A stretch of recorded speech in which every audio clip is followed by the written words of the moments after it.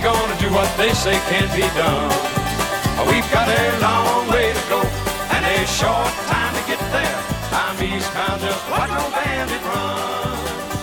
Keep your foot hard on the pedal, son, never mind them brakes. Let it all hang out, cause we got a run to make. Welcome to HiWay Freeks ComputerGeeks. I'm BriGuy, your host, and standing by my cellmate, J-Man. And the November turkey of the month, it's Will the Thrill. Well, guys, we've had quite the week, and the first thing, of course, is I'd like to ask Jay how your week's going. I know you're sitting there in Laredo, Texas, so what's going on with you? Well, right now I'm on a reset because I have no hours, and I'm waiting to switch driver to get loaded and bring a trailer to me. So far this week has been pretty good, unlike the last Texas trip that I had that fell apart every day. This one's been really good. How about you, Will? How was your week? It's been a roller coaster, but there's been a lot of good parts to it. Went and helped a couple of friends and started to get some groups together and teaching some students how to hack those boxes. What about you, Brian? Well, my week's not been too bad. I got to visit the granddaughter there in D.C. and came down to Texas and picked up a load in Texarkana, Arkansas, and heading back to the barn in Calgary. I'm sitting here talking to you guys from Oakley, Kansas, was where I am tonight. And I got lots of topics, guys. I think I've had a lot of emails from people asking about Bandit and how I rescued him and whatnot. But I wanted to go all the way back to the name Pitbull. And we're not talking about, the Latina singer that, we're talking about the dog. Because the word Pitbull is not what people think. And I get asked a lot where the name Pitbull came from. And we're not talking about the Latina singer as well. Okay, I think he's Latina. I'm not really sure. But everybody knows who Pitbull is. But as far as the term Pitbull for a dog goes, it actually can be traced back to the early 1800s in the United Kingdom. And Pitbulls were originally bred from Old English Bulldogs. Unfortunately, they gained popularity, guys, on the British Isles. There's a cruel blood sport known as bull baiting. 1 to 2 bulldogs would be set out to harass a bull for hours until the animal collapsed from fatigue, injuries, or even both. Now, these matches were held strictly for entertainment of the poor people as a source of relief from hard times. And in 1835, the British Parliament reenacted the Cruelty to Animals Act. And this prohibited baiting of animals such as the bull and even the bear. And once this way was outlawed, then the public turned their attention to ratting. The practice showed the dogs against rats, in which they were timed to see what dog could kill the most rats in the least amount of time. So the pit in Pitbull comes from ratting, as the rats were placed in a pit so they could not escape. Thus the name Pitbull. Okay? So ultimately, due to the tenacity of these dogs, the public turned their eyes upon dog fighting. Now, ratting and dog fighting required agility and speed, so these bulldogs were bred with terrier, bull, and other type dogs. They then became the first pit bull terrier. Shortly before the Civil War, immigrants from the British Isles came to the United States, bringing with them their pit bull dogs. Now, these people originated from Staffordshire, England, thus the new name Staffordshire Terrier, because now that they're in the United States, at that time they were stockily built with square heads and firm jaws, I might add. But then they got adopted to the name of American Pit Bull Terrier because they were now in the United States. You get me on that? Yeah. Yeah. Okay. Although they had been specifically bred for fighting, they now discovered a new purpose in America. So in the early 1900s, they were responsible for herding cattle, herding sheep, guarding livestock from cattle rustlers and thieves, and wild animals. They even helped on hunts to kill wild boar. Pigs. They also had an empathic, loyal, and loving demeanor with humans, especially children, so they then became the American Staffordshire. This is where the term nanny dogs comes from. Public attention turned away from fighting dogs as citizens began to see them as working class and companion dogs. And the United States admired them so much that they basically, with their qualities, being friendly, brave, loyal, hardworking, good with children, a dog worthy of respect, they became the all-American dog. In fact, during World War I and World War II, they were seen in military posters and advertisements as the nation's mascot.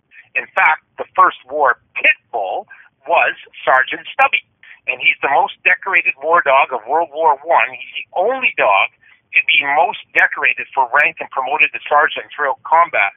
In fact, he served 18 months on the front lines and 17 battles in 4 different war campaigns. And there's actually he's the only pit bull that has a statue up in the UK of him. Shortly thereafter, the pit bull became America's sweetheart. They were frequently used for commercial advertisements and products. I'm sure you've seen the RCA dog. Yes, the RCA dog, right. Okay, the RCA dog was Buster Brown. He's a pit bull. Okay, Petey from the Little Rascals was also a pit bull, but here's a funny fact. You see that line that goes all the way around Petey's eye? Yeah. That was all done with magic marker. Oh, That was never part of it, but it just kind of it caught your eye. And Spuds McKenzie was the original Bud Light dog in the Super Bowl commercial, if you remember him. yeah, Okay? yeah. And so the pit bull was also a very favorite among politicians. Helen Keller had a pit bull. Theodore Roosevelt, Mark Twain, Thomas Edison, Fred Astaire, and Humphrey Bogart all owned pit bulls earlier on. So 4 breeds that fall under the pit bull moniker are the American Pit Bull Terrier, the American Staffordshire Terrier, the Staffordshire Bull Terrier, and the American Bully. They're all under that moniker of pit bull. Okay. So what changed to make owning a pit bull a controversial idea for a pet? Well, in 1976, Congress amended the Animal Welfare Act of 1966. This addressed the main issue of dog fighting, which became officially illegal in 50 states, 5-0. Unfortunately, many times when an act is made illegal, it draws the attention of criminals. Dogfighting then reemerged in the 1980s as animal advocates drew attention and focused on this cruel, barbaric, illegal blood sport. Criminals seeked out pit bulls now for illicit purposes. See, before that, there was the Doberman, and that's where the criminals went to. And then once they discovered the pit bull with its tenacity, they then adopted the pit bull for nefarious means. They put these dogs into a mold that they were never designed to fit, actually. The breed was now being used as guard dogs, protection dogs. TV portrayed them in a negative light or situation. It was usually in poor situations, I might add. Large demands for pit bulls led to backyard breeding for people. There was no concern for temperament or socialization. Instead, it was for the purpose of making large profits than providing a responsible home. Pit bulls were now associated with poverty, urban thugs, and crime. These dogs were viewed as money-making commodities, and they were treated so unfair. Now, in 1987, this is what did it. A Time magazine cover titled "The Pit Bull, Friend and Killer" was put out by an uneducated, ignorant publisher. The article crucified anyone owning such a dog, citing numerous attacks, and they glorified the attacks with children in it. It used such myths as their jaws lock, which was complete, utter bullshit. They cited such words as the dog will clamp down on its victim. It literally tears them apart. It rips the flesh like great white sharks. I mean, it was just completely fear-mongering, against this poor breed of dog. And then thanks to stupid, ignorant bitches like Cheryl Blair of Tufts Veterinary School in North Grafton, Massachusetts, she put out an article making such ignoramus comments as the dogs go for the deep musculature of the skin and they don't release. They hold, shake, and rip the person being attacked apart. Isn't that lovely? So a complete attack on this dog. Okay, so now it was Michael Vick, the piece of shit NFL quarterback, that single-handedly destroyed this dog's reputation in 2007. This dickhead, at age 27, when he played for the Atlanta Falcons, was arrested after his kennels in Surrey Court, Virginia were raided and 48 dogs were seized. Okay? His maggot lawyers argued that dog fighting was part of the loser's culture. He pled guilty to 18 months in prison, and he lost all his sponsors and was actually had to give up $1 million in restitution for the care of the surviving dogs. He also lost his 10-year, $130 million contract. Boo the fucking who. In 2008, he filed for bankruptcy, and he never paid off the $1 million he was supposed to have done. They were called Bad News Kennels, and it was a dog fighting operation, and all of a sudden this was exposed. Recently, just over 70 dogs, mostly pit bull terriers, were found on the Bad News Kennel Virginia farm. And I know that this generation listening to our podcast, the Freaks and Geeks, have no idea about this guy. So I'm going to just kind of give you a bit of an education. Now, this is going to be strong. I'm going to warn you.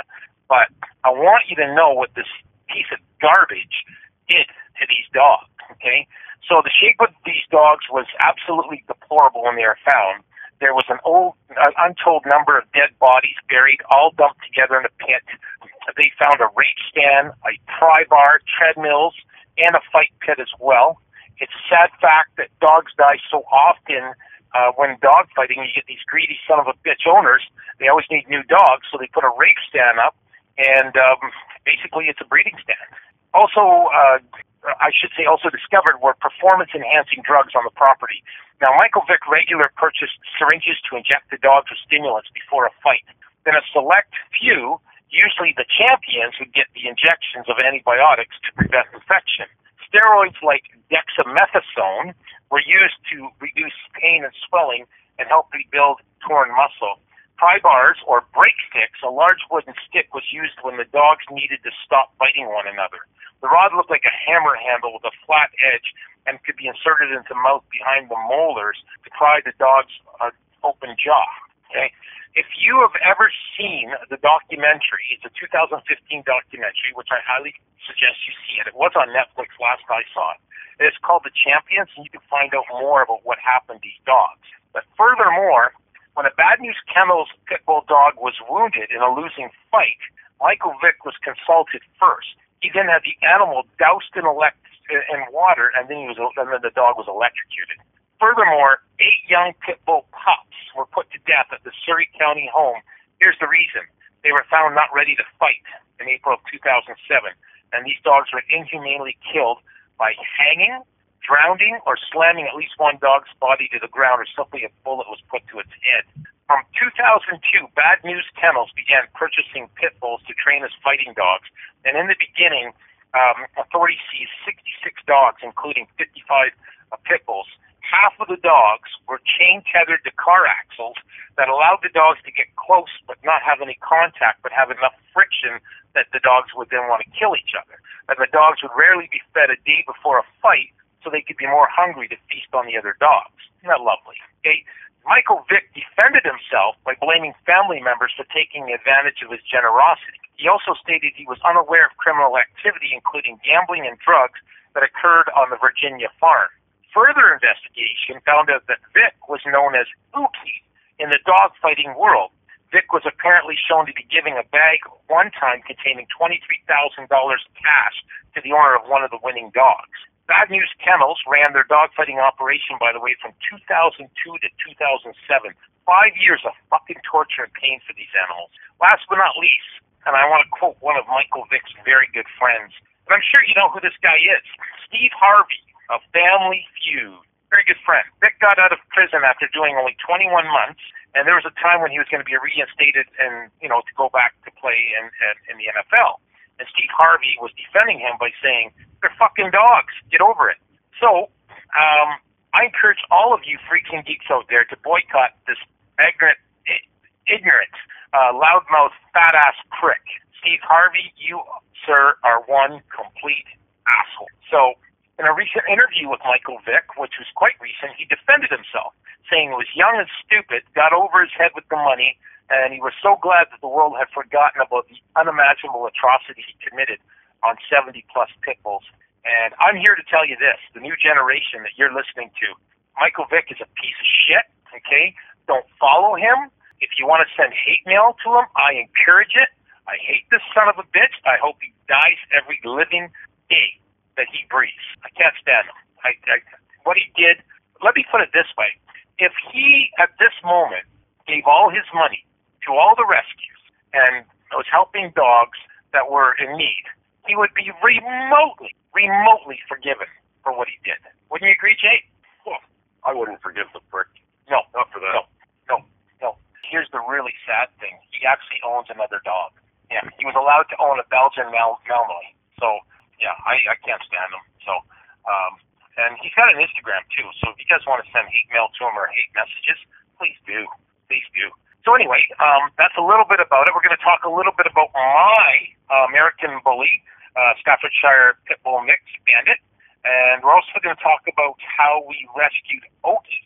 Prior to that, Okie was my first trucking dog before Samson. I've had a lot of trucking dogs, by the way. So we'll pause for station identification from sexualdesiresextoys.com. Ignite your passion and escape to paradise with sexualdesiresextoys.com. Over 7,000 adult products to choose from, including a large variety of sexy, erotic lingerie, tantalizing teddies, brazen bralettes, va-va-voom, baby dolls, magnetic mini dresses that will give you a night you'll never forget. Ignite the erotic side in your relationship. Sexual Desire Sex Toys also has his and hers naughty board games, luscious lubricants and creams, or walk on the wild side with our anal and bondage fetish items. Paddles, masks, blindfolds with wrist and ankle restraints, and much, much more. And don't worry, we have discreet shipping and amazing 24/7 customer service and safe payment processing. Ignite the fire within you tonight. Visit sexualdesiresextoys.com. All right, we're back. That was a pretty interesting topic there, Bri. I forgot all about that guy. I remember when it all went down. Yeah, what a guy. Anyways, all in the name of money. Yeah, all in the name of money. But I've got a fun little topic. Coquihalla Highway. BC's piece of shit highway that's been killing people. What, 1986? Oh man, what a highway. It was originally used from 1912, until 1958 as Kettle Valley Railroad. Interesting. They stopped using it because of weather. Okay. So what do? We build a goddamn highway over it. It's the BC way. It's the BC way. Actually, a lot of our highways are our old rail bed. Did you know that? Rogers Pass. Rogers Pass is another one that was railroad pass. But we'll get into that on another day. Anyway, they started lobbying a group of people from Merritt that they were business owners, and they wanted the government to build a new highway to link Merritt, Kamloops with Vancouver. And in 1960, they started having these little, I don't know, I wouldn't say protests, more like stunts. They would pull these caravans over the Kettle Valley Pass, which was basically just a gravel road. And it went on for years and years. And then finally in 73, the government decided, okay, well, we'll send some surveyors up and we'll check this area out. Well, in 1978, they actually started building the Coquihalla Highway, but it was really slow going. And then Expo 86 happened. Now, it was Bennett, Mr. Bennett, Premier Bennett, pushed the highway to be built. Now, they built it in 3 sections. The first section, which ran from Hope to Merritt, was built in, I think, 18 months. We started it. There was thousands of pieces of machinery used. There was thousands of workers brought in for it, and they basically pushed it through for the opening of Expo 86.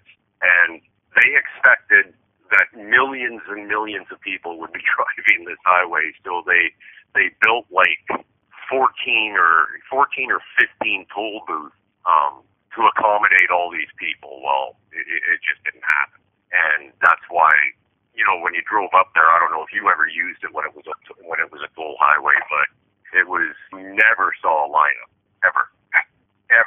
And actually, Jay, I did. I got a little bit of a story of that. Yeah, but that was a different kind of a lineup. But yeah, go ahead. I'd like to hear about your accident that you were involved in, wasn't it? Yes, or that was almost involved in. Yeah, please share that, because that's part of this highway. It's deadly. Well, I remember the toll started at $5 for motorcycles. It was $10. This was the original toll. It was $10 for a vehicle. It was $5 for a motorcycle, and it was a really stupid amount of money for an 18-wheeler. Like, it could be anywhere from $25 it was $50. It was $50. Right.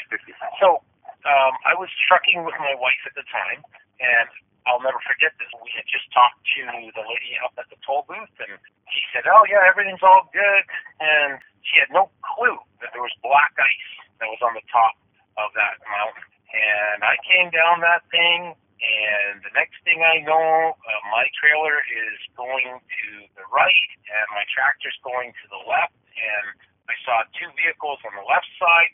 There's another 4 on the right side, and I just thought, I'm going to kill something. We're going to wipe them all out. And I'll never forget. My wife just totally took control.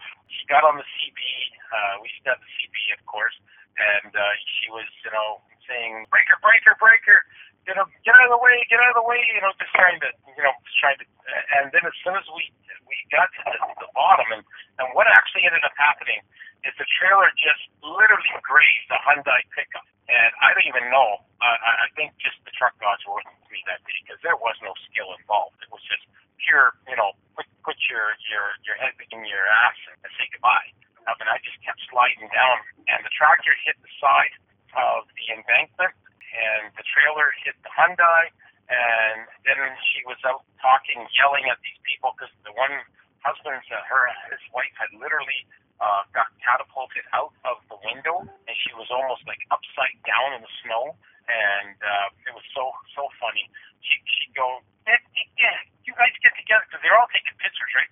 She goes, "You go get that woman out of that snowbank now." Then she just took complete charge. It was so funny. And the RCMP and Hope were there, and they were commending me on my defensive driving skills. I was just, like I said, I was at the mercy of the truck gods, and they just didn't will me to kill anybody or hurt anybody that day. But that I will never, ever forget. Well, it's funny, because the coquihalla is made up in 3 sections, right? You got Hope to Merritt, you got Merritt to Kamloops, then you got a real wonderful section called the Okanagan Connector that goes from Merritt to Kelowna. Well, actually, Peachland. And as bad as, like, you watch Highway Through Hell, that's nothing.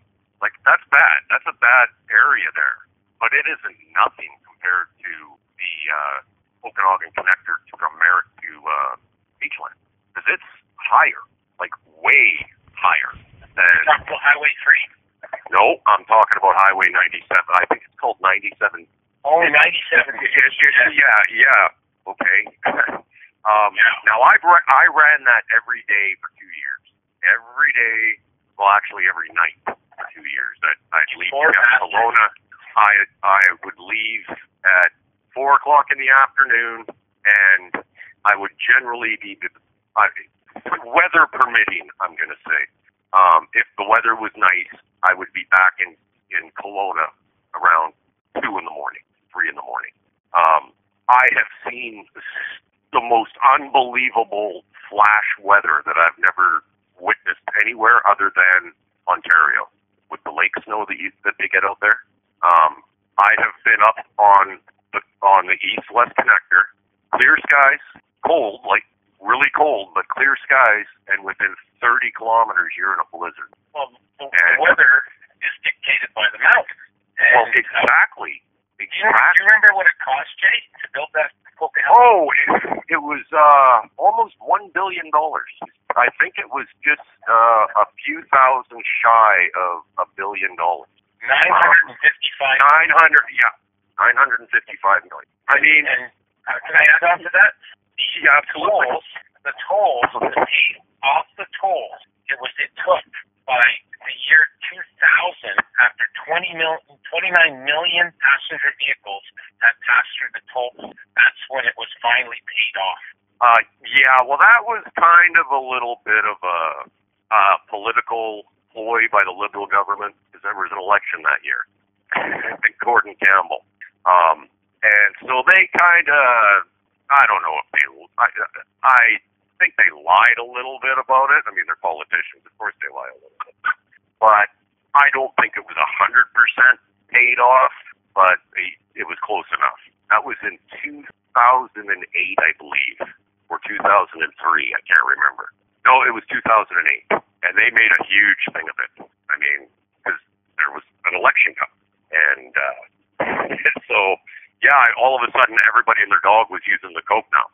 But the accidents are incredible. I wrote down some stats here. According to ICBC, 32 fatal crashes between 2004 and 2013. Okay, an estimated 400 to 500 accidents occur during winter seasons annually. Everything from fender benders to truck wrecks. And it's the weather and the speed limits. The speed limits are 120 up there, and I shit you not, you can be in a blinding snowstorm and an asshole will go flying by you at 120 k.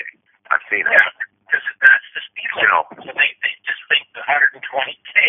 Well, that's right. The maximum speed limit they can go in their mind. Yeah. Well, now they've got that variable speed, and that's kind of helped a little bit. The variable speed, you've seen them up there, where they have the signs with the speed limits that change. They've kind of helped a little bit, but really not that much. But they have that documentary Highway Through Hell, and I've seen a lot of those accidents. I've been up there while they've been filming, waiting in the lineup or waiting for them to clear the wreck. Well, just like I said, I ran it every day. And you never want to be on there. I hate it. I hate that road. I don't like it in the summer, because even in the summer it's bad because the heat so bad. There was a time there that pretty much once or twice a week there was a truck trailer fire. Motorhomes catching on fire trying to pull that hill. I mean, some of that the smasher going under the Great Bear snow sheds there. I mean, that's 8 and 9%. You know, and people are just foot to the floor trying to do that 120, and you know they're just sucking the life right out of their cars. But it's a dangerous highway, and I think and last year it got completely washed out. You remember that? You had to take Highway 3. Oh, I remember that very well. And yeah, that was no fun. That was bad. You know what us truck drivers call it, right? The coquihalla. You know. But what did they? I wrote that down too. I got it on my notes. 7.4 inches, not millimeters, inches of rain fell in 24 hours on the Coquihalla. That's a lot of fucking water. That's why the road got washed out. It never happened before. And it's still a mess. They've done. I will say they have done a pretty damn good job considering the damage that was done. I mean, I'm impressed how fast they actually got that road open. What was it? 2 months? A month? I think it's a couple months. Yeah. I mean, they're still trying to fix it, but they've, you know, I really got to hand it to those guys. They really did a damn fine job getting that road open, considering the scale of the damage. I mean, there's chunks of the road that were completely gone. The military had to come in with helicopters and fly people out. Like, it was bad. You know, what do? All of a sudden, the road behind you is gone, and the road in front of you is gone, and you can't turn around. Like, there's no turnarounds on that highway. You know, and that's another thing that's always kind of bugged me about that road is once you're on it, there's nowhere to turn around. Not for a truck. There's only not for a truck. the one spot for that rest stop. There's a turnaround there. Yes, yeah. But then it's another, 87 kilometers to Merritt before you can turn around again? Oh, no, there's a couple of places. There is a couple of places. But they're a long way apart. You know, I mean, in a car, you can just kind of take the service, those service turnarounds that they say don't enter. You know, I mean, you could always use that, but us truckers, we can't. We're kind of committed. You know, there's not very many places we can turn around. And you know what the funny part is? You always see those guys with those fucking socks up on the coquihalla, thinking that that's Oh, I know. Or remember those? What are those other things? Those chainy things? What are they called? I know that when I was with my first trucking company, they used them. Cables. Oh, cable chains. Yeah, I had a set of cable chains. Yeah, I had a cable. They're not that great. They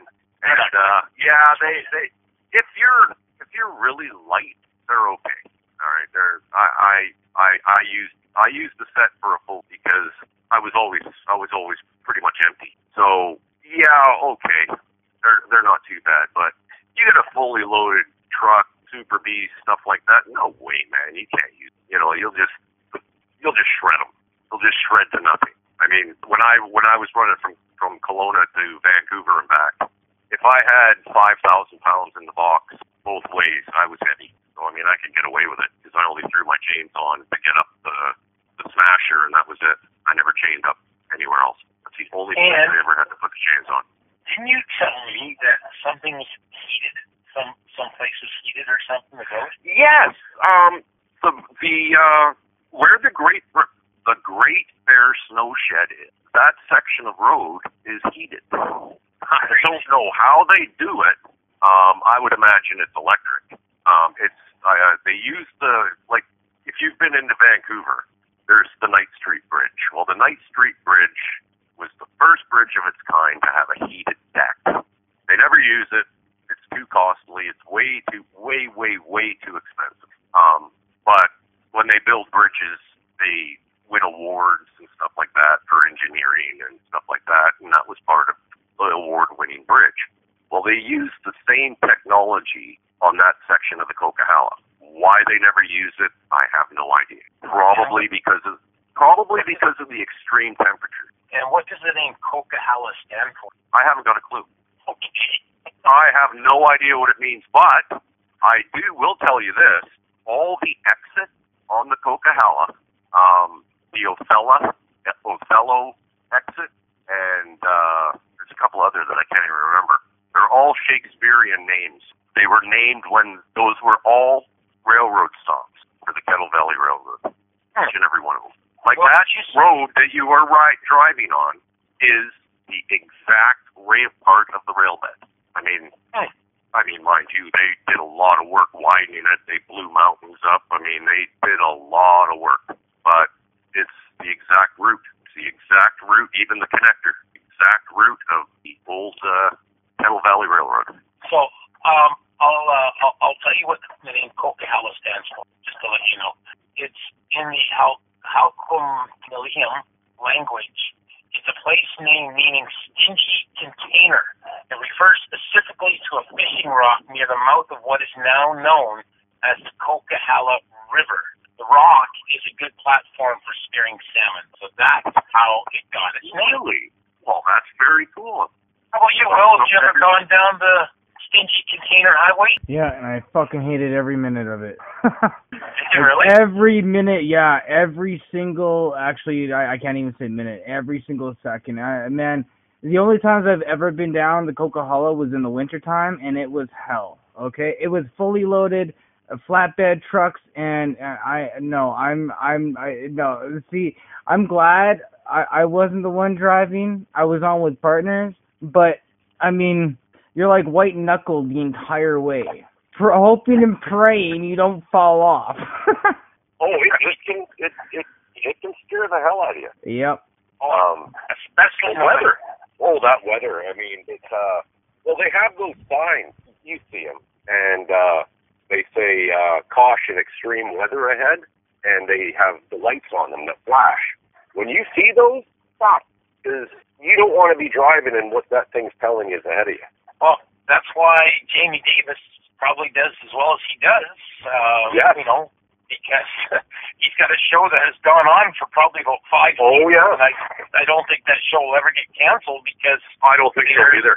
totally stupid people that go on that should. I mean, you're saying it yourself. You see so many people wearing shorts in the winter. Oh, I was up there and about 2 years ago, and I mean, it gets bitter cold up there. It can get 30 below, and it's always windy. And I've seen people up there walking around in shorts. Like, are you fucking brain dead? Like, you know, it's desolate out there, and anything happens, you can freeze to death pretty fucking quick. Oh, it's You know, deadly. like, Yeah, I've seen them actually when I was hauling with my wife. There was another time that we were on there, and we're just sitting there listening to the radio, and then we just see this guy. The lights just go right in the air. It goes into the ditch. I pull over, and I get out, and I just fall right flat on my ass because, as you know, black ice is so common. oh yeah, Right? oh yeah. And then I go over to the guy. He's got this pickup that's on the side, right? And I climb up to the top, and I said, "Hey, are you okay?" And he's searching around for his charger for his phone. He's completely, like, in a state of shock. Oh yeah. I pulled him out, and then we had a bunch of 18-wheelers came by, and I had to get on my way with my load. But he was literally just couldn't believe it. Like, and it was just the craziest thing to see. You see these lights just go flip in the air. Snowbank. It was just crazy bizarre. Well, wow, that was definitely what's the word? Eye-opening, shocking. Not for me because I've been on it, but Well, not for me either, but it, what if anybody, like, I don't watch the show myself. I just don't. I don't watch a lot of. I have watched HiWay Freeks. I like Jamie Davis. I like watching them work. I can just watch guys do that shit all day long. But if you have never seen it, watch it. It's an eye-opening experience for people that have never been up there. Okay, well, I hear you got some information on the biggest fraud in history. Yeah, so this guy's name, I'm going to leave some of his associates out of this because this guy is the biggest piece of shit I've ever fucking heard of, okay? This guy's name is Sam Bankman-Fried, okay? This guy is the biggest fraud in all of history. This guy owns a company by the name of, well, I'm not going to say the name, but I'll say the initials. It's FTX. It's very well known in the trading community. But what this guy did is he found a couple of girls, moderately nerdy, but mostly sexy, and convinced them to advertise his company so that investors would invest. Well, then after these investors invested, what he did is he got these girls to take the money that the investors had taken and invested all of that money into other monetary stocks and whatever else. So there's a huge court case going on with us right now. So I'm not gonna go too in depth about the names. However, this guy named Sam Bankman used every single person in his company, and then when he was tipped off, he stepped down and gave control over to somebody else as if they were a pawn. Now, this guy is connected into really high up business people. I'm not going to say any names here. Some conspiracy theorists may enjoy this research, but there's a lot of big names in this, and it affected cryptocurrency a lot. This guy, if I could ever get my hands on this guy himself, I don't think I'd be able to control myself. He took advantage of not only handicapped people, but senior citizens, people living on low income, everybody. And he didn't stop just there. He went to high class people. So now he's in intense trouble right now. Anyways, to our listeners, if you are thinking about getting into cryptocurrency, take the wallet address and go to a site. It's called tokensniffer.com. I know it's a weird name, but it sniffs out fraudulent wallets or wallets that are known to be fraudulent before you send any money out. You got to do your research. Otherwise, you may end up investing in companies such as this where, and by the way, this quote-unquote technique is called a pump and dump, and it's completely illegal, which is why there's, a lot of controversy over this. But apparently this guy has one of the best lawyers in the world, so this might get swept under the rug and forgotten about. And that's crazy, because this is literally the biggest fraud in history. We're not just talking millions. We are talking billions. Like, and that was dissolved. I just heard that was dissolved. And to add to that, Will, Tom Brady just invested a stupid amount of money with that guy. And I think this is why Giselle was so pissed off, because Tom did not tell Giselle that he kind of lost, I think it was somewhere to the amount of $25 million. Yeah. Right? There were really high up celebrities that invested into this guy, a lot of people. So that's probably why she got a little pissed, eh? Yeah, I can imagine. I just blew $25 million on a crypto scam. Yeah, on a pump and dump. Yeah. Pump and dump. Yeah. Yeah, it's what it's called when everyone invests and then right away, not right away, they'll show the investors that it's going up, and then within let's say within 3 months they'll just dump it all, and then the investors will lose all their money. Right. I think Steph Curry, he's a basketball player. He also was involved. There's a lot of celebrities that lost big money. Yeah, well, like I said, I'm not gonna go too in depth because I've seen documents. This guy is a legitimate piece of shit. Everything he's saying to try to deter the public eye from him is absolutely false. This guy is completely guilty, and quite honest with you, he deserves what's coming to him. Wow. Yeah, that's good to know. I don't think crypto is going to be anything in the future. I think if anything, it's going to just go the way of the dodo bird. Well, it's remember those stupid freaking 3D TVs? Yeah, they lasted long, didn't they? Yeah, well, see, here's the thing. There's this thing called, I think it's a CTC. The government is completely trying to take over cryptocurrency right now. So, I personally, from what I can see, I don't see a slowing in this. There was a crash. But the Feds intercepted a lot in what was going on because let's face it, cryptocurrency was Bitcoin, right? That was the original cryptocurrency, and Bitcoin, the cryptocurrency was made to untraceable purchases. So people were using it to buy illegal things on the web, such as, credential stuffers or hitmen for hire, whatever, And somebody else that got involved in that, you probably heard, Mr. Kevin O'Leary from Shark Tank, Mr. Wonderful. He lost millions of dollars as well. Oh, yeah? Really? Yep, he sure did. Yeah, there was a bunch of people that lost money from this.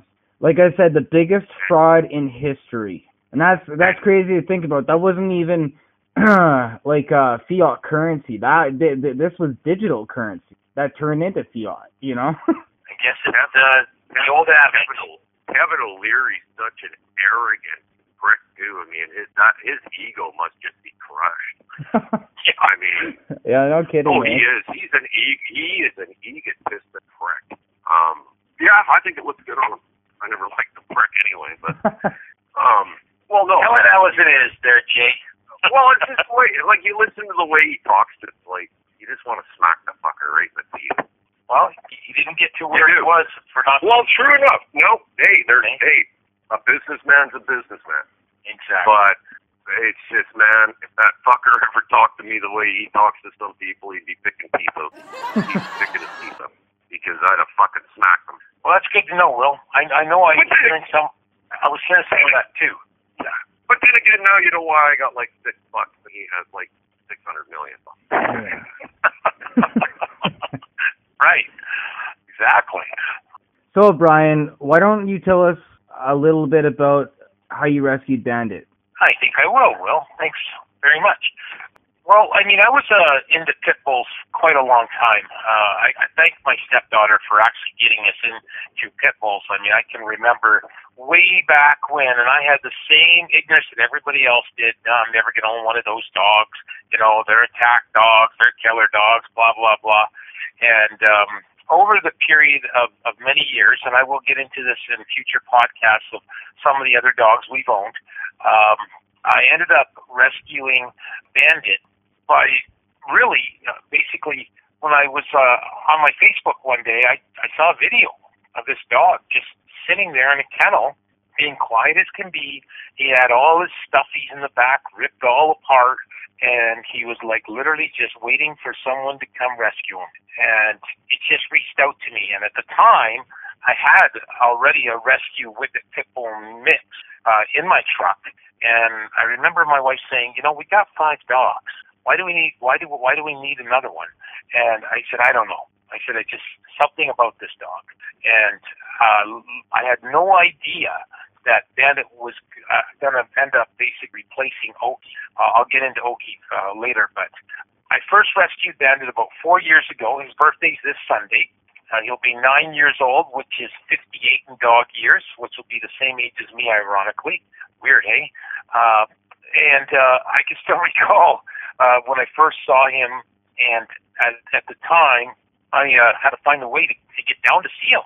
Because, I mean, he was in Phoenix, Arizona, and we didn't go there. So I basically ended up asking my dispatcher to get me a load to Phoenix, and we got a load to Phoenix, and that's how I ended up getting him. But prior to that, in my rescue network, I had reached out to a lady by the name of Coco Garcia. She ran a rescue called Handover Rover. She's a lawyer, and you can find her on Instagram to this day. She does amazing work. Absolutely beautiful woman, and not only looks, but just spirit and caring. And she was the one that originally rescued Bandit for me while I was waiting for, to come get him. And his foster, this is going to floor you guys, was Tom Brady's best friend. That was his foster. Yeah, it was very cool. It was very cool. A guy named Brian Basilier. And Brian basically just took Bandit from Coco and kept him at his place. He had a nice pool and barbecue and the whole setup. And very successful guy in his own right. And just kept Bandit there for 3 weeks until I could get him. So when I came down to get him, Brian picked me up in his sports car, and it was pretty interesting. I can remember Bandit he's sticking his head out the window. So funny. Like we're doing like 100 miles an hour down the interstate, and I mean fast. And Bandit's got his head out the window, and Okie's in the back with me because I had to have Okie to interact with Bandit because Okie was just instrumental in helping me rescue dogs, and Bandit was no exception. And he was just a natural. He just took to riding in the vehicle, and then I basically got him back to the truck, and I called him Bandit, even though his name was Craig. The reason I called him Bandit was because at the time Burt Reynolds was sick, and I wanted kind of honoring Burt Reynolds from Smokey and the Bandit. So I called them Okie and the Bandit. It's kind of cute. And we trucked together, but it was 3 weeks later after I rescued Bandit that Okie was diagnosed with cancer. And that was, it was stopped in my tracks. I had Okie for probably a good 9 years prior to that. And I realized now why I rescued Bandit. It was basically that for Bandit to carry on when Okie was not going to be around. And I've never, ever, ever seen anybody go through cancer like I saw that dog go through cancer in 3 weeks. And it was gut-wrenching, absolutely gut-wrenching. It affected her brain, and she just wasn't the same dog. And then Bandit basically carried on. And I never thought I'd ever have the bond with Bandit that I had with Okie, but I did. And I just want to backtrack how I rescued Okie, by the way. It was in Ardmore, Oklahoma, and I was out doing my usual walk. I was trying to get back in shape. I had no dog in my truck at the time, and I was just out going for a walk out in the back of this field near a hotel, and I kind of came across this horse trailer, and I was kind of sitting on blocks, and it was behind a hotel, and I saw a large chain coming out of the front of the horse trailer. I was like, this is weird. So I came up to the horse trailer, and there's all these rags and towels and everything that was kind of like an opening in the trailer, and there was this dog in there, and I was like, wow. Well, I was looking around for the owner. I saw these 2 empty bowls that would be food and water bowls, and I started pulling the chain, and it was like whatever was in there was fighting me on the chain. So I was like, wow, what am I going to do here? So I I kind of, persisted and persevered, and I was able to pull the dog out, and there was this tiny little shy dog. It wasn't tiny by any stretch of the imagination. It was more like a whippet mix that had pitbull in it, and that was Okie. And so I got her out and went to the hotel. I thought I was doing the right thing by saying, hey, I found this dog, and you guys need to come pick it up, but I sentenced the dog to death, because in Ardmore, Oklahoma, if they find a dog that has pitbull in it, which Okie did, they don't bring it back to the shelter. They put it down right there. So when I was out having a cigarette, yes, I used to smoke, this lady said, you know what you did, eh? I said, no idea. She goes, well, you just sentenced that dog to death. And I said, what? And then she told me, and the guy came out and he says, yeah, the bylaw officer is on his way. And I said, okay, thanks. I'm just going to take the dog for a walk. And, of course, I never came back, because at that point I knew that the dog would not be alive. So I got the dog in my truck, and I didn't have any food, but I had microwave popping corn. So that was the first meal that I gave this dog, is microwave popcorn, which she just loved. But she was very, very malnourished, very skittish, very scared. And as I was traveling, leaving the truck stop, she wasn't doing very well, and she was bleeding a lot. And I had no idea why she was bleeding, because at that time she probably would have been about 5 years old. So I ended up stuck in Colby, Kansas, and got her to a vet, and then found out that she'd been pregnant most of her life. They'd used her pups all the time, got her pregnant, whoever it was, whatever piece of shit did that, and just kept putting her probably back where she was, and doing the same thing, a revolving circle that was going nowhere but killing the dog. And eventually she got liquids into her and water, and the vet gave her a very positive prognosis, but said you need to get the dog fixed. So when I got it back to Canada, I waited a few weeks and then managed to get Okie fixed. But she was absolutely instrumental in helping me in my pitbull advocacy site. Pitbull Trucking Canada was what it was called at the time. But she was instrumental in it. We did a lot of rescues together, where we were rescuing dogs, and it was always Okie that just got it. So these dogs would, they just kind of showed up basically to say, hey, I'm here to be rescued, and Okie just got it. Okie was instrumental in our dog Callie. Callie is an American pit bull, and she was instrumental in helping her, and she was also instrumental in adjusting Jewel, our American Staffordshire, to our home as well. It's like Okie just got it, and there was many times that we would deliver dog food, and she'd be there, getting pictures, having that photo opportunity with all the bags of dog food. We probably delivered about 10,000 bags of dog food in 1 year. The company I was with prior to the one I'm with now, I used to haul dog food up. Can you imagine having 80 bags of dog food in the top of your bunk? I remember when you were telling me about that. Yeah, I mean, and it was crazy. Like I'd have these bags of dog food I used to get from Ontario, and the bags would be ripped. So I'd be pulling them down, and I'd have dog food all over the fucking place, man. And I show up at these rescues, and I donate like 30, 40 bags of dog food at a time. I tried to usually get 2 rescues, but wow, what an undertaking, a major undertaking. And it just came to a point where I just couldn't do it anymore. It was just too heavy and too dangerous. I mean, you put 80 pounds of dog food on the top bunk of a sleeper, you know what's going to happen? You know, probably that top of the bunk of the sleeper is going to, you know, kind of collapse. And there was many times that I thought for sure that was going to happen. But, I mean, we had a lot of great rescues that we did together, and she interacted with so many dogs. Like, Oki never met a dog that she really didn't like. Every dog liked her, and she was an amazing, amazing dog. I miss her every day. She was actually Whippet and Pit. She's the fastest dog that you've ever come across. She could run circles around any dog. I mean, any dog. I've got many videos of her, and it's just something to see how she just would just run around any dog. Like, she's super fast. So, but that's how I rescued Bandit. In prior podcasts, we will talk about Samson and Shadow. Those are some fascinating stories. I've owned pitbulls for the better part of 20 years, so I know them like the back of my hand, and I trust them implicitly. I have no fear of them, and Bandit is my true trucking boy now, and you should see him when he goes in a truck stop. He loves people, and they just love Bandit.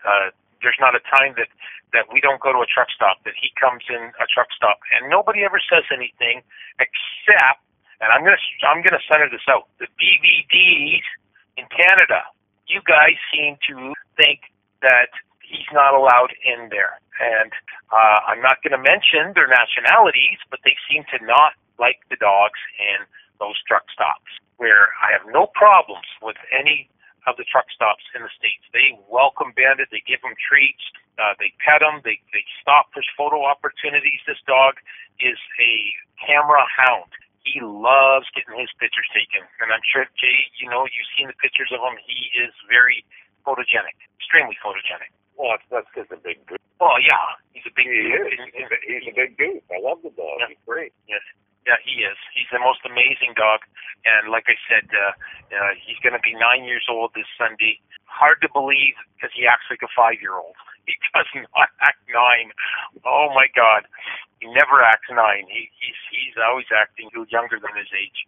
So he just loves life. He's just a dog that loves life. Yeah, he's a happy dog. He's a happy dog. Yeah. And this is how I met Jay, I might add. Jay and I, we did not know each other from Adam. And we met in Wells, Nevada, and he was looking for a dog, and I put him in touch with the right people, and he not only adopted one dog, he decided to go for another one. Hondo and Zephyr, the queen. Yeah, the queen and the king. Man, is she the queen, man?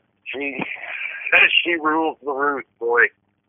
And I can tell you're missing your dog because you don't have your dog with you. I miss her terribly. I know I had to leave her for a trip, and it's just hard. I don't like it. I just forgot what it's like to not have a dog with you, and I'm just not used to it. I like talking to you, but 5 times a day, Jay. Really, seriously. Oh, I know. I know, but you know, there's still something about having Zephyr sitting beside you, looking through you to your soul like you've done something wrong. Like, I don't know if you've ever seen her look, but she just stares at and got like attitude. Oh, I've tried to have staring contests with her and I lose. She'll stare me down. Right. You know, and it's the dog wins every time. So we gotta work for Hondo just wags his tail and walks away. Right. Yeah, whatever, man. So we'll take a bit of a break, and when we come back, Jay is going to talk about the windmill turbine systems, those windmills you see everywhere. Learned a lot of interesting stuff about them right now. Ignite your passion and escape to paradise with Sexual Desire, sextoys.com. Over 7,000 adult products to choose from, including a large variety of sexy, erotic lingerie, tantalizing teddies, brazen bralettes, va-va-voom. baby dolls, magnetic mini dresses that will give you a night you'll never forget. Ignite the erotic side in your relationship. Sexual Desire Sex Toys also has his and hers naughty board games, luscious lubricants and creams, or walk on the wild side with our anal and bondage fetish items. Paddles, masks, blindfolds with wrist and ankle restraints, and much, much more. And don't worry, we have discreet shipping and amazing 24/7 customer service and safe payment processing. Ignite the fire within you tonight. Visit sexualdesiresextoys.com. Anyway, wind turbines. You've seen them. They're everywhere. They're ugly. But they work. They've been around for, thousands of years. Now, there are problems with, now they say that the lifespan of one wind turbine is 25 to 30 years. Unfortunately, it's more like 15 years. So the technology is still advancing. In the United States, there's 8,000 wind turbines that are going to have to be replaced in the next 2 years. Now that's a lot of money. Now everybody says you can find it all over. Oh yeah, well they're throwing them in landfills and everything else because they can't be recycled, and it's not worth it. Oil's better, coal's better, and then you got the other side saying no, wind's better, it's free, it's cheap. Well, yeah, to a point. Now, yes, the blades cannot be recycled; they get dumped in landfill. But there are companies that are experimenting with recycling of these to make, which I found really funny. I didn't think they would use this, but railroad ties. They're using these things to make railroad ties, and they're working quite well. Now in the United States and Canada, they have managed to get it up to 85% of the wind turbine can be recycled. Now that's not too bad, but it still has a long way to go. It only makes up 7% of the electricity that the country needs, whereas nuclear is like 80%, and coal has a 56% lifespan over these windmills. But the technology is getting better and better every year. Now, what I would like to know is why in Europe these are 100% recyclable. What are we doing that's different? Well, on average, and this might be the direct cause of it. Wind turbines, at least in the United States, have been known to explode randomly. Oh yes, I've actually seen it. Really? Yes. That's crazy. It's amazing. It's something right out of a war picture, man. Like when they explode, like they just go pop boom. Yeah. And like shit flies everywhere. I mean, it's like watching a jet blow up.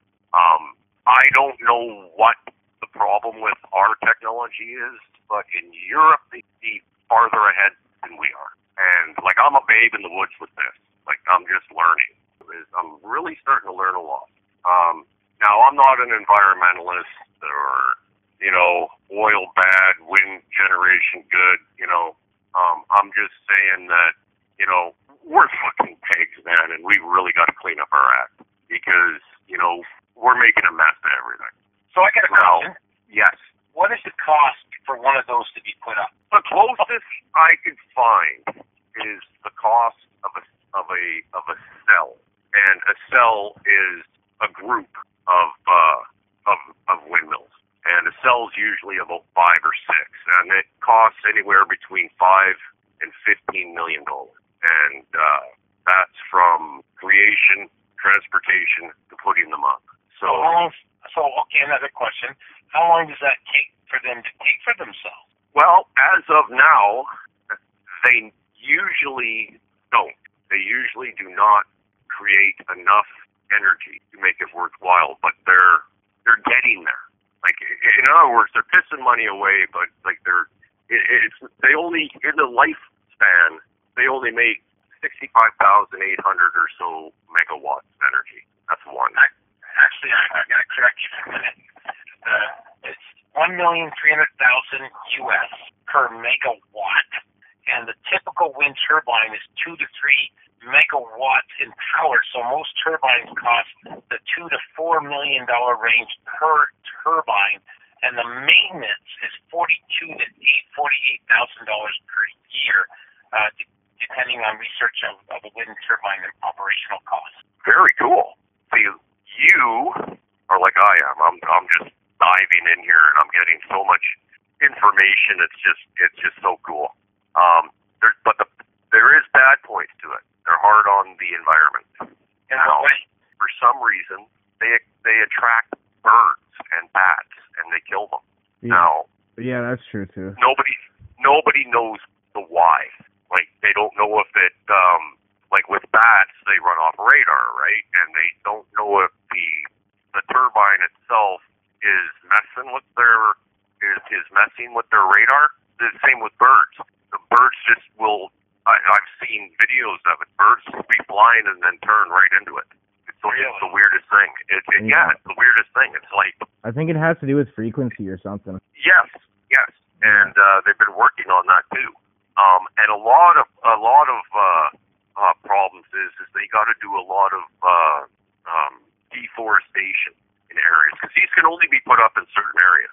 And it's always a windy area, and they have to be kind of I would say above a valley. Like, that's why you always see them way up on the mountains in ranges and stuff like that. And I mean, these things are huge. And apparently in Texas, just to add to that, the scary thing is the tornadoes can take them out, and then they become flying weapons. Yeah. Well, remember something. The diameter of the blades is as big as a football field. So you figure a tornado hits that and tears the blades off. That's one hell of a weapon coming at you. I mean, that could be incredibly destructive. Yeah. I don't know. I've never heard of it. I've never heard of it happening, but that doesn't mean anything. But I saw one explode. It happens in Texas quite a bit. Oh, really? I saw one explode. I saw one explode in California. And think of how many tractor trailers. I'm sure you've seen it down the road, because I have too. It's insane how long those things are. Oh yeah. I mean, it takes it's 3 trucks just to pull the blades, and they're not short. I don't know how long. I think the blades are 80 meters each. I'm not sure. I'm really not sure on that. But it's both the size of 2 53-foot trailers. Oh, at least. Yeah. And it's quite the thing watching the guys move them. I mean, I've never done anything that long. I mean, I've done 100-foot stuff, but I never got into anything like that. But it requires a lot of trucks just to move one, and that's, I mean, the weight. I never did actually ask a guy. I was going to ask a guy what the one piece weighs, because you look at them and they're running 9 axle just on the trailers. Some are running 12 axle. They're everywhere. I mean, they're a lot of weight. Oh yeah, they're everywhere. You usually see them at night in a lot of places. That's usually when I see them on the road. Like in Montana, I usually see them at night. Sometimes during the day. Well, there's on the internet, and I'd encourage everybody to see it, just to give you an idea of how these things go flying in the air. There's actually footage of a tornado taking one of these things and whipping it in the air, and it's a scary, scary, scary video to watch. Yeah, it would. Tornadoes in itself are scary. But that would be something to see. Like seeing that one in California explode was, and it was loud. Holy shit! I wasn't even close to it. But it took off, and next thing you know is like there's fire and flames, and next thing you know is it's just boom, and there was pretty much nothing left. So just a stand. So to sum it up, do the advantages outweigh the disadvantages? Now, today, yes, because the technology is advancing so fast. Every year, the parts are getting better. They're getting lighter. They're getting, they're finding better ways to make them. Like, I mean, everything's changing. It's changing so rapidly, and every year they're getting more and more and more out of them. So it's actually a good thing, even though they're bloody ugly. I mean, they are an eyesore. At night, you always think it's like something out of like Day of the Truth. It's like the aliens are coming. You see these lights, and it's kind of eerie. It's kind of eerie. But I mean, I'm not an advocate or anything like that. I just want to learn. That's all. I just want to learn what this shit is, and the way they're pushing electric cars and everything else. Well, they're going to need a lot of this shit, because as it stands right now, we can't sustain the amount of electric cars that they want. No, you bring up a very valid point. That's a very valid point. There's not enough batteries in the world to supply everybody. So, in fact, using batteries is even worse on the environment than trying to get oil and gas, because now you're having to dig for the you gotta mine, yes. Yeah, you have to mine for the minerals to make the batteries. Well, right. Like windmills and stuff. I've seen them on houses. It was a big thing in Alberta at one time. I don't know if it is now, but a lot of farms had little wind generators. They weren't that big, and it was very popular in Alberta for about 10 years, I guess. And I don't know what's ever happened with it. But the problem with they're talking electric trucks and electric cars and electric this and electric that. I can't see it working the way they want it to, because of the extreme conditions that truck drivers go. I mean, right now I'm in Texas, where it's reasonably nice. Then I'm heading up to Canada, where it's bitter cold. Worse than for a battery, bitter cold. So I don't know. I'm just surprised they didn't push more for something like a diesel electric, something like that, something that with a charging system that you get the truck to keep going. I think that would be a better avenue to go. But that's just me. I mean, we've used diesel electric for almost 100 years in trains and shit like that. Europe was full of diesel electric trains and stuff like that. So I don't know, but we're gonna have to do something. So I am going to go in on a subject that is going to affect everybody. So the subject includes a very serious Trojan. Now when I say Trojan, I'm not talking condoms. I'm talking virus here. So try to cope with me. But the name of this Trojan virus is Xenomorph. Now what happens is when people download an app from, like, say, the Playstore or something, what will happen is they'll open the app, and all of a sudden it'll pop up with banking, like your banking app, and ask you to put in your password. Well, it'll come up just like your banking app would. And there's versions of this Trojan virus that are literally sitting dormant inside of these applications. Now, there is a way to check if your phone has one of these viruses by obviously giving it a scan, but you would do that with again, malware bytes, like we talked about in previous visits here. But this is a very, very dangerous one, because by the time the user realizes that they have downloaded this, all of their text messages, all of their phone calls, all of their banking information, their passwords, and basically everything you do on your phone is already taken by the hackers. So it is not very hard to duplicate a credit card. It is not very hard to duplicate a bank card. You can pick up now, I don't condone this criminal activity. However, there are criminals that will go on Amazon and buy a card skimmer for about $150, and all they need is the information from your card.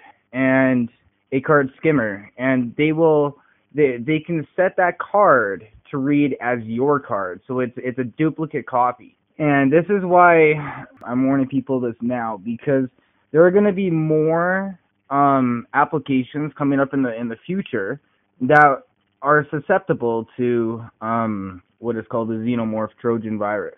It is very persistent, so I highly suggest if you do realize your phone has this virus on it, try to delete the file and then completely factory reset your phone, because otherwise you're probably gonna still have it on your phone even if you delete the file. It'll reinstall itself, and you'll just have constant issues going into the future.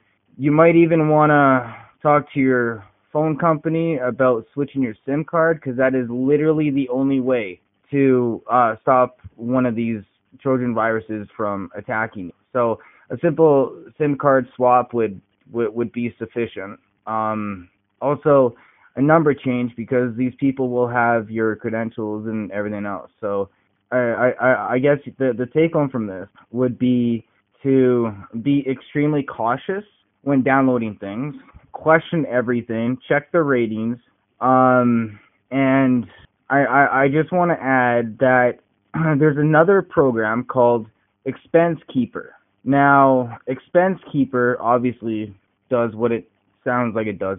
It literally harvests your anything to do with your expenses. So your credit card, your banking information, whatever else. And sometimes you don't even need to go through Playstore. Sometimes, if you're scrolling Facebook and it has an ad for an app, I would not download the application from inside Facebook. Instead, I would look at the name of that app and then search it up in Playstore, so you're getting a legitimate version of it. This is how actually a lot of people fall victim to stuff like this. And we're living in hard enough times as it is. It's a dark world we live in right now, for sure. Anyways, Brian, didn't you have another subject?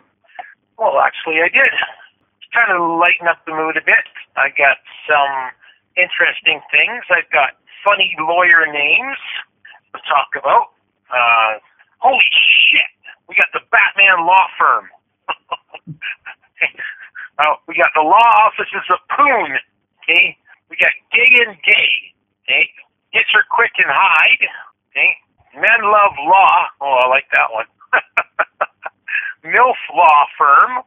Okay, I know I got my settlement from Wiener and Cox. That's right.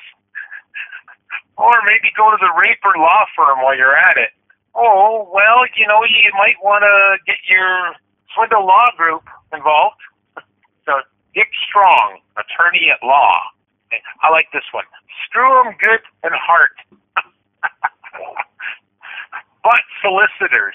And, well, you can always get a settlement from Cox and Cox. Or freeze crooks and cons. Okay. Or how about Ernest F. Duh, attorney at law? But, hey, if you have an injury, you got to go see Chuck Norris, attorney at law. Okay. So, those are some funny lawyer names. As far as X-rated stores, driving through Florida, you can always see Badcock Furniture. Here's one for you guys. Fuck my sushi. What do you think that is? Oh, a sushi restaurant. It is. It's a Chinese restaurant. Big Dick's Halfway Inn. Oh, that sounds like a hotel. It's a gift shop. How about Big Dick Shop? Yeah, it's a gift shop. And Big Dick's Dry Rub Company, their slogan is a treat for your meat. But if you die, wouldn't you like to die at the Hooker Funeral Home? Or would you like to get your hair done at the Ass Hair Salon? Or if you're building your house, go to Dykes Lumber. Okay? Get your candy at Chewy Balls. And take your kids to Cox Summer Camp. Oh, by the way, guys, celebrities that own pit bulls, just to let you know, Haley Coco owns 3 of them. Jennifer Aniston has Sophia. Jessica Biel has a pit bull named Tina. Kevin Bacon has Lily the pit bull. Josh Hutcherson of Hunger Games owns a pit bull named Driver. Rachel Bilson has kind of joint custody of her pit bull, Penny Lane, with ex-fiancé Adam Brody. Alicia Silverstone, she owns a pit bull she calls Pig. Liam Hemsworth owns a rescue pit called Tanny, previously married to Miley Cyrus. Sophia Bush owns a blue pit named Griffin. Jon Stewart, formerly of The Daily Show, owns 3 pit bulls named Shamsky, Champ, and Monkey. And Norman Reedus of The Walking Dead owns a pit bull named Dead. And Katherine Heigl has a pit bull named Apollo. NFL quarterback Tom Brady, he owns a pit bull named Lua. And although ex-wife Giselle Bundchen might have gotten the dog in the divorce, and Jessica Alba named her pit bull Bowie after rock legend David Bowie. And tennis pro Serena Williams owns a pit bull named Dutch. So those are some celebrities. And now it's time for our new topic, which I think you guys are really going to like. It's called What I Just Found Out. Okay. Now, the name poppycock, you know, that was derived from 2 words. It means soft shit. So, Bandit, yes. So Bandit, when he goes outside, I can just say, he's taking a puppycock. So, yeah. Did you know PETA made the Animal Crackers Company take cages off the animals off the box? What? Do you remember Animal Crackers? They had the cages of the animals in the box. PETA made them take them off. Really? Yeah. Yep. Okay. PETA's fucking shit anyways, man. I hate them, man. They claim to save animals, but in fact they really kill them. They do some weird things, don't they? Right. Now here's a good one. Goodbye. It was first known as the word goodbye. It was recorded in 1573, and it was first said as God why, which is contraction of the phrase God be with ye. Now, Jay, this is what I've been dying to ask you. What are the 100 folds in a chef's hat mean? How the fuck would I know? You were married to a chef. She didn't wear one of those. Okay. Well, the pleats are used to signify a chef's level of experience, like the number of ways he or she knew how to prepare eggs, as an example. Okay? Now, it's bad enough that we shit ourselves when we die, right? Everybody knows that, right? Okay, you know that, right? Both of you guys? Yep. Apparently so. Okay. But here's another little joke God played on us that I was a little surprised or maybe naive to find out. As we get into our 60s, 70s, 80s, 90s, and even reach 100, our pubic hairs go gray. Isn't that lovely? The roseberry bush around Rocky is going to wilt and go gray. Nice, huh? Oh, that's too funny. I think God got it wrong when he made us, and I'll tell you why. We should start our lives at age 100. And then that way, we'd all be safe truck drivers, Jay. You know, we'd be driving way below the speed limit, except our right blinker would always be on, right? Yeah. And then as we got younger, everything would get better. So sex would get longer and better, okay? Our health would be better, and even our jobs would get better because we would graduate from truck driving to being an athlete, making millions of dollars, and then eventually we would die, right? And we don't like to think about it, but we die as a baby, and then they could just stick us in a jar, right? That's the way it should be. Yeah, but then we would start out. We would start out life in pain. Right, but it gets better. Where when you get older, it gets worse. So I don't know about you, but I don't want my pubes to go gray. I'm just not into that. Oh, I don't care, man. I don't care. I was married and I got a kid, and I'm lucky my arms and legs haven't fallen off. So the question I ask you guys, okay, is what would you rather have? And give me 2 reasons why. Good reason. What would I rather have? What are the options? What are my options here? Yeah, exactly. Well, would you rather be 100 and go down where life gets better, or would you rather go up from a baby where life gets worse? I think it's better to go down because things are going to get better. Your health gets better, like I said. No, I think that no. I like it the way it is. Yeah, There's no fucking way. I feel no like it's all fucking way I'm coming out at 100. I feel like it's all perception at that point. If you think I'm going through puberty again, you're out of your fucking mind. Yeah, but think about it. Your wife gets hotter. I am Get thinking younger. about it. Yeah, and when guys get stupider as they get fucking younger. But that's okay. That shit again. I don't know, man. I think there's pros and cons, but I don't like the fact that everything falls apart as you get older. Well, that is true. That does kind of suck, but no, I don't like that reverse thing. So anyway, you got something to talk about Bruce Willis. So why don't you run that through? What a cool guy. You know, it's really sad. He's got that aphasia. I believe that's how it's pronounced, and that's an ugly thing. Now, I've been doing a little bit of reading on it, and there's different kinds of this aphasia thing. All of them are bad. I mean, not one of them is good, and he's got the worst of it. He will eventually. I believe he's already lost his ability to speak. But now he's gonna learn. He's gonna actually not understand anything. He's gonna be completely alone. Like he when people speak to him, it'll be just gibberish to him. He won't even understand it. And I also found out that he has been suffering from this for 20 years. 20 freaking years. He got a severe head injury making a movie in 2005, and I can't remember what the damn movie was called. It's on the tip of my tongue. I can't even remember. But anyway, in a scene, the pyrotechnicians blew up and stuff, and he got hit in the head, and he was severely hurt by it. And they believe that it actually caused him to have a stroke.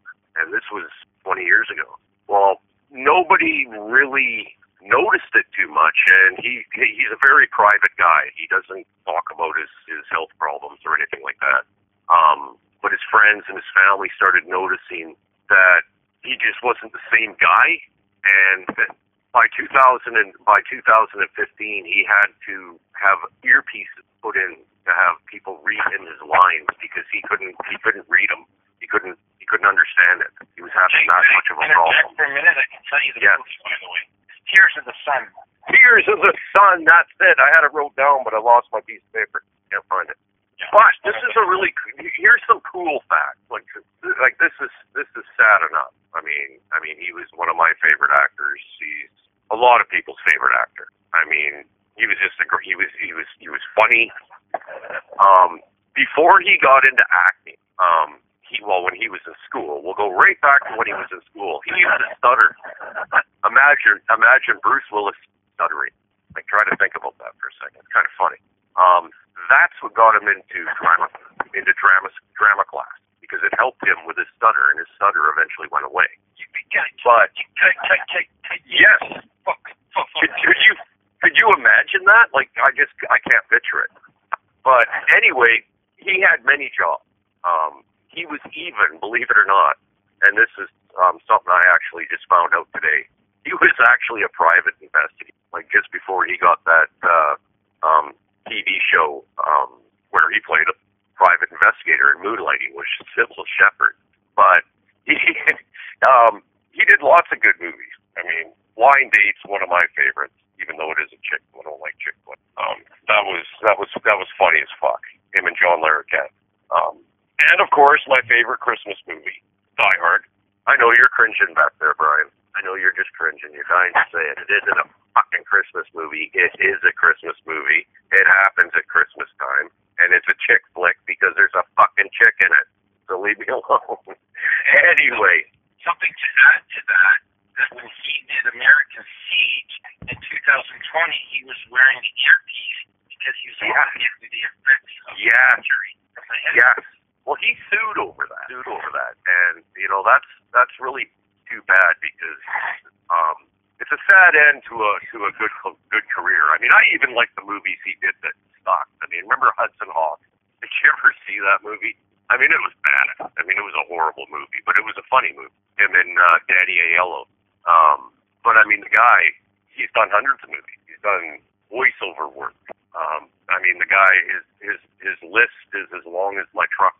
I mean, he was a very talented guy. He even had a couple of albums, I believe, where he sang.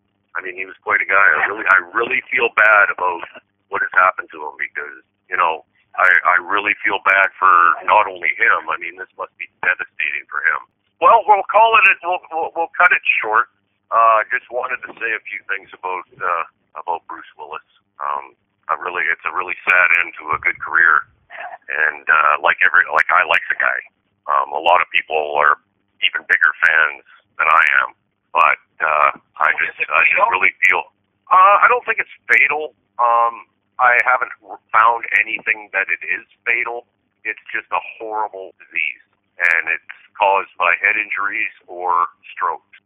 Strokes are the number one cause of it, but a severe head injury like he did have will cause it, and he's got the worst type of it because he won't even understand anybody. He won't be able to talk. He won't be able to understand anybody. He won't even be able to communicate. And I can't even fathom what he's going through or his family. I really can't because that's a horrible, horrible thing. It is, and it's there's information on Sylvester Stallone's website about it because him and Bruce Willis were like buddies. I mean, they were very, very close, and he's heartbroken over it. So if you want to read up any more, follow him because he's giving updates all the time. I mean, he's truly a good friend of Bruce Willis's, and I could see him standing by him to the end. I really can. But that's all I got to say. That's too bad. It is. It's a damn shame. Okay, so that's just too bad about Bruce because I love his movies. And it is. I still debate that point with you that it's a Christmas movie, but we won't go there, Jay. Nothing says ho ho ho like terrorists getting killed. Right. So we're putting a casting call out for a new female podcaster to join the road crew, and we want to hear from anybody downloading this podcast that wants to take us on, so to speak. If you think you can do what we do or do it even better, then we want to hear from you. All you got to do is send us an email, or if you have an audition tape, that's up to you. But we'll try you out for a podcast. And by January 1st, 2023, we will make a decision on who we're going to have as a regular. So as long as you're age 18 to age 60, thereabouts, we would like to see what creative ways you can come up with topics and, basically go against us in a manner of speaking let's just say you don't have to take any shit from us. Okay, so because we give each other shit. You gotta take a little. Come on, man. That's right. Okay, you gotta have a sense of humor. That's right. Yeah, you gotta have a sense of humor, and you guys get to pick your topic. So let's hear from you guys. Send us an email or send us comments on HiWay Freeks ComputerGeeks on Facebook. Twitter is HiWay Freeks and ComputerGeeks with the N symbol, and capital C's and H's on highway and computer. And our email address is HiWayFreeks and ComputerGeeks@hotmail.ca. Is that right, Will? No, it's HiWayFreeks ComputerGeeks@hotmail.com. Okay, perfect. Okay, and send us an email there as well. So we would like to hear from you guys, and it will add a nice, interesting dynamic to our show, which we always like. I know Jay's got some pylon shout-outs before we sign off, and unfortunately I didn't get to do the chapter reading of my book this time. I will definitely do it next time. We might have a special guest coming up on our next podcast. We will post it on Facebook if we do as well. So the final thing would be Jay's pylon shout-out. Okay. I got a blue and a red pylon shout-out. That's right? Right. Yeah, boy and girl. Yeah, to a lad and his daughter. Now, I just happened to be there. Not a big deal. The guy broke down on the side of the road, so I I gave him a boost, and he had the most adorable little daughter with him. I mean, big brown eyes. She had to be about 5 years old, and she was right in there, little Miss Mechanic, wanting to hook the jumper cables up and everything else. So I helped her do it. We got Dad going, and of course, he tried to give me money, and you know that I don't take money. So, but very pleasant guy. I'm glad I got him going, because man, nobody was even stopping or even paying attention. So that's my shout out. Cool. Good enough. Did you have any shout outs, Will? Sure. I'll give a red pylon shout out to my mom. We've had a rough couple of months here, and you know, I help her out with the mortgage, help her out with a lot of things, but she's keeping not only her head afloat, but my head afloat as well. So wouldn't be able to do what I do without her right now, especially.